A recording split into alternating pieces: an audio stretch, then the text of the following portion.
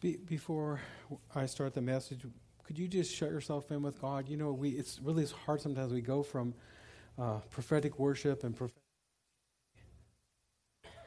then our mic leaves. Then we go into announcements and we go into the practical, but we really need our heart to hear what God is saying to us. So let's just pray for ourselves right now. Lord, we're here because we want to hear from you. We want to grow in our spiritual relationship. God, you know the things that we face, and I ask that you would just help us today to keep growing.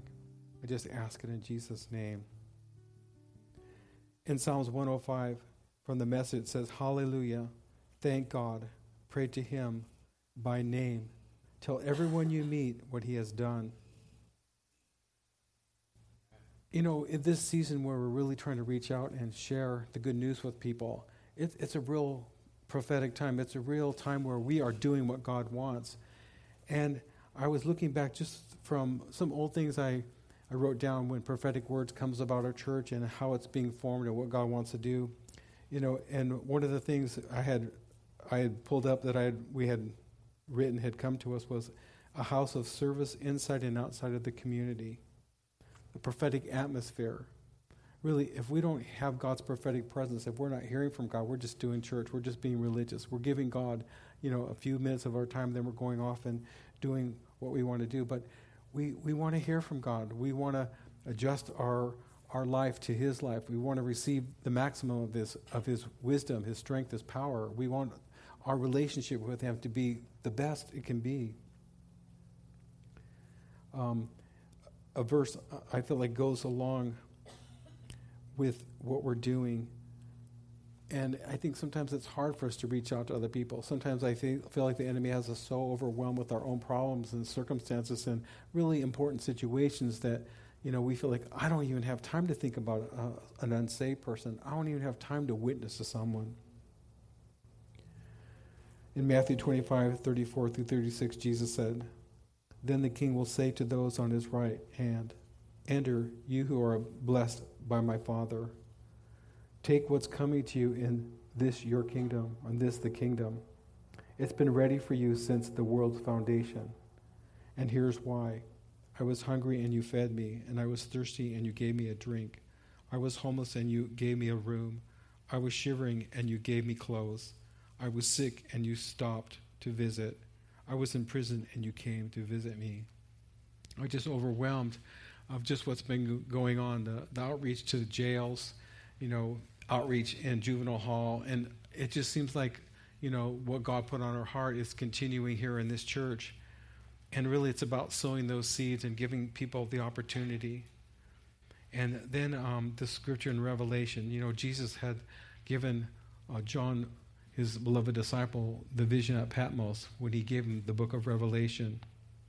And John says, I looked, and behold, a great multitude, which no one could number, of all nations and tribes, peoples and tongues, standing before the throne and before the Lamb, clothed with white robes, with palm branches in their hands, and crying out with a loud voice, saying, Salvation belongs to our God, who sits on the throne, and to the Lamb. That here we are caught up in our daily life, routine, mundane, and yet we are racing towards eternity. And we're going to spend more time than we could ever think that we would have even on this earth with God. And how many people God wants to save? How many of this multitude that John saw is part of our responsibility to share the good news of Jesus, to get people to begin a relationship with Christ, to consider the words that he said, to consider even adjusting their lifestyles to what Jesus commands and asks of us. Lord, I just pray that you would help us, Lord, in our timidity and the different places that we are, to really be others mindful, to be mindful of the people that we could talk to that might be able to come into the kingdom because of our witness. I pray that we would just have a fresh awareness of what we do have to share. And I just ask it in Jesus' name. I was really moved also. My wife likes to watch America's Got Talent. Anybody watch that? Well, this last week where they had that young doctor who was 29 years old sing, and, they were so overwhelmed. Simon really just endorsed him and said, wow, what a gift you have.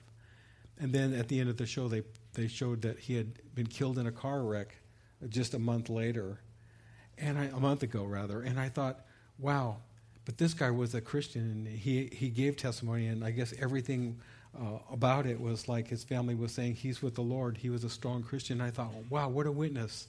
All of America and around the world saw him and seeing and knew he was a Christian, and then, he passes.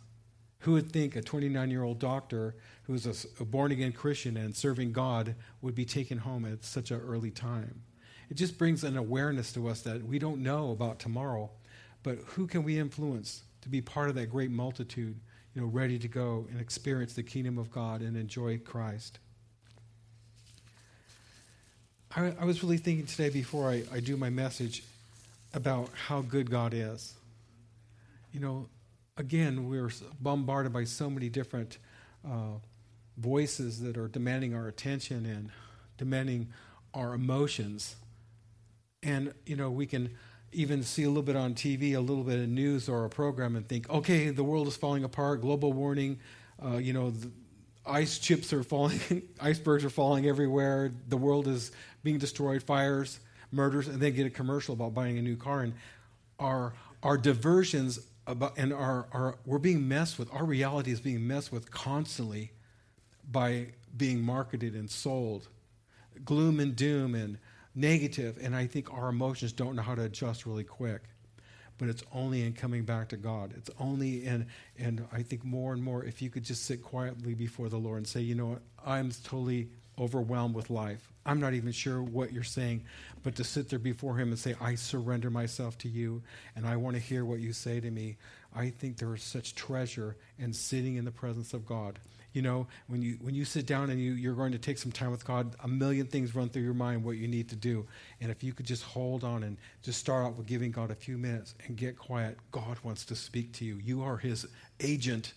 You are his servant in this earth. You are the message carrier, that Satan wants to kill you. He wants to take the message out of your heart. He wants to seal the message. So he's going to overwhelm and bombard you with so many different things to distract you and even bring you to the place where you feel like, does my faith even matter? Do I even believe? That's messing with your natural mind. That's messing with your soul. But if you've accepted Christ, you have so much in you that he wants to use. Psalms 136:1. Oh, give thanks to the Lord, for he is good. Has he changed? And when our thoughts begin to doubt God, we know who's messing with our thoughts. In Luke 18:19, Jesus said that God is good. And it's interesting, the goodness of God is something that plays out to all of us because he's good. Goodness is the things that he does for us. Goodness is how he represents himself to us in everyday life. Goodness is the actions of God that show us he is good. In Psalms 31:19, oh, great is your goodness. Would you have laid up for those who fear you? Would you have prepared for those who trust in you in the presence of the sons of men? In Psalms 52:1, the second part, the goodness of God endures continually. So the next time you feel like, oh, everything's terrible and I feel bad, remember that God's goodness is enduring, even though your emotions are not agreeing with that. In Deuteronomy 9:6, therefore understand that the Lord your God is not giving you this good land to possess because of your righteousness, for you are a stiff-necked people. That even when we are condemned in our own mind about our lifestyle or what we're going through, God is good even when we're not good. God lets it rain on the just and the unjust. But God knows that we're in process, and he continually gives good things to us. He pours out his goodness to us. In Romans 2:4, Paul the Apostle wrote, do you despise the riches of his goodness, his forbearance and long-suffering, not knowing that the goodness of God leads you to repentance? Are you struggling with something? Hang on. The goodness of God is going to work repentance in your life. You're going to hate the very thing that you hate, and it's destroying your life or taking away your confidence in God. I love this quote from Max Lucado. and he wrote this in his book, You'll Get Through This. One can always see what God is doing, but can't we assume he's up to something good? You know, you could be able to identify some really negative things right now, but can't you believe that he is up to something good? That's a great little quote. In Genesis 50:20, Joseph said to his brothers about selling him, "But as for you, you meant it evil against me, but God meant it for good." What are you going through? God, his will, the bottom line is that he's working good in your life. Now, I tried to start this message a month ago. It'll be a month Tuesday, and it's time. And the title is, Have You Considered Your Ways? And there's a whole lot to meditate. I've been thinking about this for 2 months, this message. Our key verse is Proverbs 3:6. In all your ways acknowledge him, and he shall direct your paths. This is speaking to believers. This is speaking to us. It's saying we need a constant God encounter. And maybe when we're seeking for a God encounter, in our natural understanding and feelings, we may not perceive that we're having one. But that doesn't mean we're not having one. Because when we seek to encounter God, God hears it and he recognizes it. And I believe he's working a lot of times in the Spirit in such a way that even though we can't identify it, we're setting ourselves up to experience something because we are determined to encounter God. Do we do what the world molds us to do? Invite him. Ask him if what you're doing in your way is pleasing to him. A companion verse to Proverbs 3:6 is always 3:5. We probably use that more than anything. It's one of Freddie's favorite verses. Trust in the Lord with all your heart and lean not on your own understanding. But I was really impressed just 2 months ago when God just put this on my heart. In all your ways, acknowledge him. In all of your ways, acknowledge him. It makes you start thinking about, what are my ways? The definition from the Webster is a road or path, a course of action, a method, a mode of living, a direction. Man, that takes into effect everything that we've experienced in our life, from our very beginning of our consciousness, and maybe even some things in our mother's womb that started coming in. Belief systems, experiences of life are all part of our way that we have to deal with. In Isaiah 53:6, everyone is going their own way. Isaiah wrote this, all we, like sheep, have gone astray, born in sin, away from God and home. We have turned everyone to his own way, and the Lord has laid on him the iniquity of us all. God put on Jesus all of our waywardness. Everything that's input to us being diverted and away from God in our thinking, in our attitudes, in our feelings, in our emotions, in our heart, in our spirit. From Adam and Eve's decision. Does God really mean I'm going to die if I eat that fruit? Again, Satan begins to bring suggestions that are counter to the Word of God. Satan right now is also working in the body with different scriptures that cause us to doubt God's goodness and God's faithfulness. It's the same trap, the same trick he did to Adam and Eve, getting us to think different about God. Our ability to be stable is relying on what God says, not what our feelings say, not what our temporal visual reality says, but on what his word says, so that we don't start getting into a place where we're doubting God. Because when we start doubting God, we're putting a roadblock and we're putting our arm up saying, I'm not trusting you. The Lord asked us to acknowledge him in our ways. I want you to ask yourself this week, what are my ways? I want you to analyze the way you think, the things that you automatically do, the mindsets you have, the belief systems, the attitudes that you've picked up, because they're part of your ways, and the effect, the way you hear God, the way you perceive God, the way you understand God. Our ways have to do with our will, our human will, our desires, our physical desires, the things that appeal to our mind, the things that appeal to our emotions. And that can be both our heart and our soul. How many times have you go along and your heart wants to do something, but your soul and that attachment with the world wants you to do something else? Our ways come from our heart and our old nature. Our old nature that is totally been in sin or connected with the world, and our heart that sometime before Christ has been polluted by our lostness.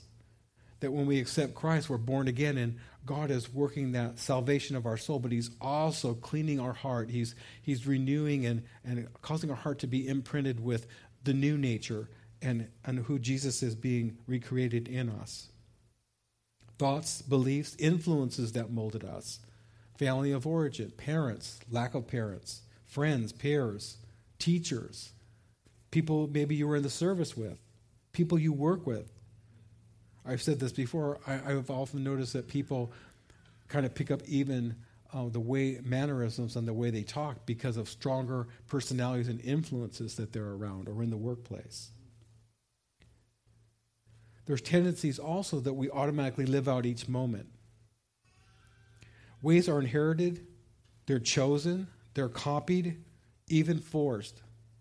Look at our society. We're constantly being marketed to wear certain clothes, to look a certain way, to buy a certain vehicle, to buy a certain computer or phone. My ways are a reaction or a protection in my life. My ways always seem the best direction to choose. Even those of us who walk with God a long time, all the time there's things that come up, and we don't automatically want to do what God says. Our final choice seems to be the most important. On Tuesday, I was thinking all day, it's so be nice to have some meatloaf. I haven't had meatloaf forever. I got home, I called Dory, was talking to me, and she said, I think about we should have meatloaf today. I should make a meatloaf.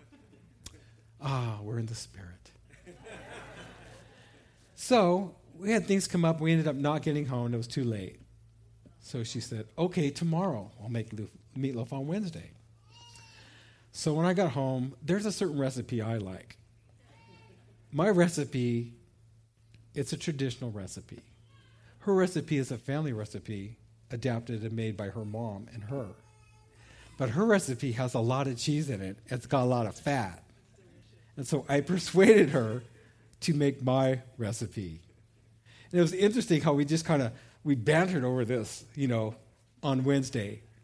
And how, in the simplest way, it brought up how we have different ways, even in our family, even people we're connected, married to, trust in. There's conflicts that come because people have their own way. You probably see that every day. Everyone approaches a problem from a different direction. Everyone has a different way of fixing something or repairing something. But Joel Prayer has the best ways of fixing things. My ways can be warped because of my fallen nature. My ways are based in selfishness. My ways are often anti-God and subject to this natural life and my natural desires and persuasions. The definition from the Greek of way, it's kind of the same as Webster's, being a road or path or course of action, a method, a mode of living, or a direction. But also, Strong's brings out a crooked direction. Remember, Jack was warning us the things that we deal with as Christians. We deal with the world, the flesh, and the devil. These are constant, trying to overwhelm us and distract us from God's way, or from letting God have his way with us. Sometimes we're afraid of God's will in our life, so we just kind of like, again, put our arm distance away from him and, okay, I love you and everything, but I got this. I don't want your input. So it can be a crooked direction from those three things. Impulses come from our mind, our feelings, even our physical desires. And they create practices, ways that we're on this familiar path. In the Amplified Bible, I love Romans 7:23 because it talks about how sin gets in our very the appetites of our own flesh. There's pathways that get set up that are ways that get us stuck in addictions and different sins that they become so part of our mind, will, and emotions. They're so much part of our being. It's a real big challenge to break off in our life. Again, those automatic impulses, too, that come to us. Let me read you some commentary on Proverbs 6 from Adam Clark. In all your ways, acknowledge him. Begin, continue, and end every work, purpose, and device with God. Earnestly pray for his direction at the commencement. Look for his continual support in the progress, and so begin and continue, that all may terminate in his glory, and then it will certainly be due or to thy good. For we never honor God without serving ourselves. The grand sin of the human race is their continual endeavor to live independently of God and to be without God in the world. True religion consists in considering God the fountain of all good and expecting all good from him.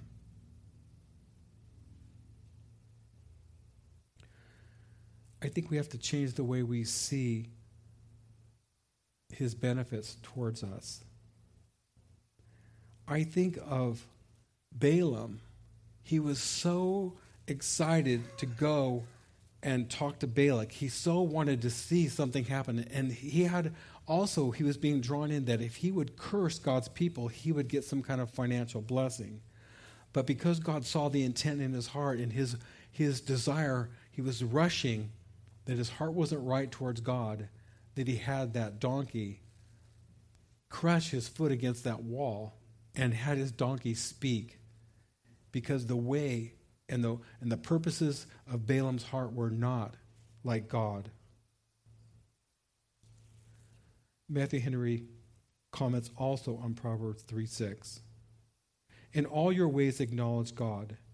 We must not only in our judgment believe that there is an overruling hand of God ordering and disposing of us and all our affairs, but we must solemnly own it and address ourselves to him accordingly.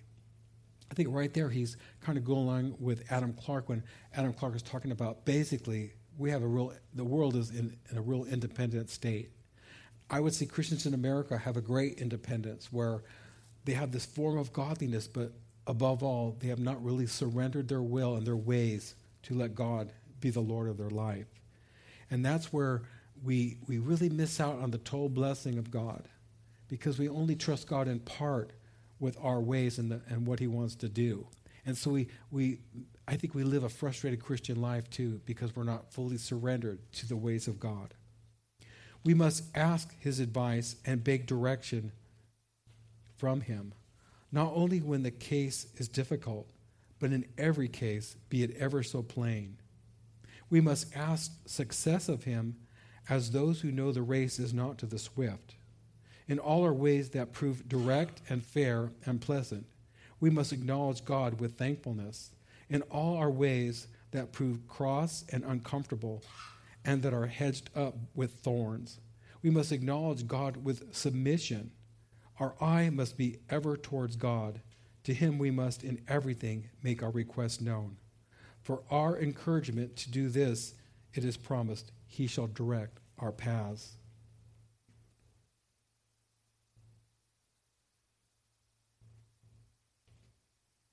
I think it really comes back to that place again of humility and submitting our way to God. Really letting him into every area and being willing to also let go of our way. Jesus lets us know what our way is going to be like. In John 16:33, Jesus says, I have spoken to you, that in me you may have peace. In the world you will have tribulation.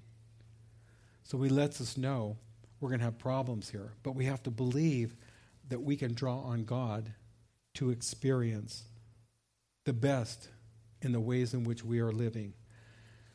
I asked Dory to kind of close and do our altar time.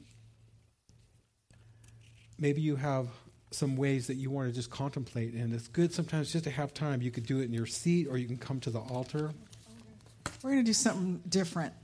So this wasn't planned at all. I need my giants, my intercessors to come up, and I need Bruce Gussick and Jay, a few of the men altar workers. Okay, I need you guys to come up. And I need you to face the congregation. Bruce G., come over here. I'm sort of going to direct for a moment here. Irene, come between the men here. Okay. Good. Bonnie, good. Denise, why don't you come up? Andrea, you can come up. Okay. Anyone up here who wants prayer also can have that opportunity. So I think that during the prophetic mic time, I had some thoughts of some places that I feel like God wants to minister to people in the church here. And I feel like it's a great timing because it's a smaller group of people. But I just feel like the message I keep thinking is that God wants to get his house in order. And so it's the local church as a house, but then individuals are also recognized as a house. And so I had a number of F words come to mind now. These are very positive and areas that I feel God wants to minister to people in. But they were all, interestingly, started with Fs, okay? So it says if you confess your sins, God's faithful to forgive you. And it also says confess your sins to one another and pray that God will heal you. And so the first one I thought was fear. And I just feel that God wants to really do something with the area of fear for people. And I think sometimes we don't even realize how we're bound by fear. And it says that it's a spirit of fear. God, that there's a spirit of fear. And that sometimes it helps to have someone agree and pray with you personally to get free from fear, areas of fear. Maybe you don't think you have any fear. Are you a controlling person? I'm raising my hand because that's one of my struggles. Anyone who lives with me and knows. Okay, if you're a controlling person, you absolutely have fear. Because fear and control go hand in hand. And that's why you want to control everything, because it's rooted in fear. Okay, so fear. The other area is failure. I just felt like God wants to do something with people who are really battling with places of failure. I don't know what your failures are. You know, failures usually is connected with regrets. But it says that Satan stands before God night and day and accuses people. He accuses the brethren. He accuses Christians night and day before God. So any place of failure that you haven't really let go of or released, you're going to be accused, you're going to be attacked, you're going to come under something where you're not going to live in that fullness of joy or that abundant life. And so these are things that we can just in a moment get right with God. We don't have to grovel before God. We have to come and acknowledge before God places that need to be freed up. Forgiveness. Maybe there's a stronghold of unforgiveness in your life. You know, there's a difference from struggling with forgiveness but saying, I will never forgive that person. If you have something in you where you were so devastated by someone that you're in your mind, you said, I will never, ever forgive that person. Or you don't want to forgive that person. Or you're blocked. Or there's a lack of reconciliation. A root of bitterness will come into your life, and it will take you out of church, and it will impact your whole family, because it says a root of bitterness defiles everybody around you. People can tell when you've got bitterness in your life. So fear, failure, forgiveness, and I feel like finances, that God wants to do something in finances for some people, that he wants to empower people not only to receive finances. Sometimes we're really blocked in our finances, but we're also blocked in giving. We're blocked in giving and receiving finances. And we have some good testimonies of things that are going on that you're going to hear of God doing really miraculous thing in the area of finances. But maybe you're struggling with finances, and maybe God's trying to get to a bigger issue in your heart. You know, sometimes when we go through things, it's because he's trying to get to something different than what we're thinking. So we're going to stand right now, and you're going to find somebody. We really stopped church pretty early here. And you're going to just let them pray with you, and God's going to speak to them. I really believe God is going to speak to them, and he's going to just help you to come into agreement. You know, when we renounce things, sometimes we battle things alone, and we don't do it with anybody else around. But sometimes we need an opportunity to just have that moment where we're interfacing with another person who is saying, I'm going to stand in the gap for you. I don't want you to have to go through this alone. I want to help you get free from anxiety and fear. I want to help you be free in your finances and those things that you carry all by yourself. So we're just going to have some music on, and we're going to take a minute. We stopped 10 minutes early, and you can just find somebody, and just, if one of those things rings true, or if there's something different going on for you, bring it before someone who's up here and let them pray for you. So God, we've just released this time to you right now. And Lord, we want to have an expectation. Lord, it's not just the same old, same old. Lord, every time that we go before your throne of grace, things happen.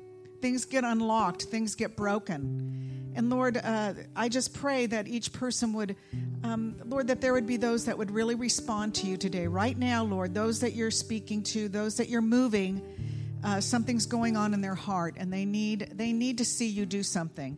I just pray that they won't leave today until that happens for them. In Jesus' name.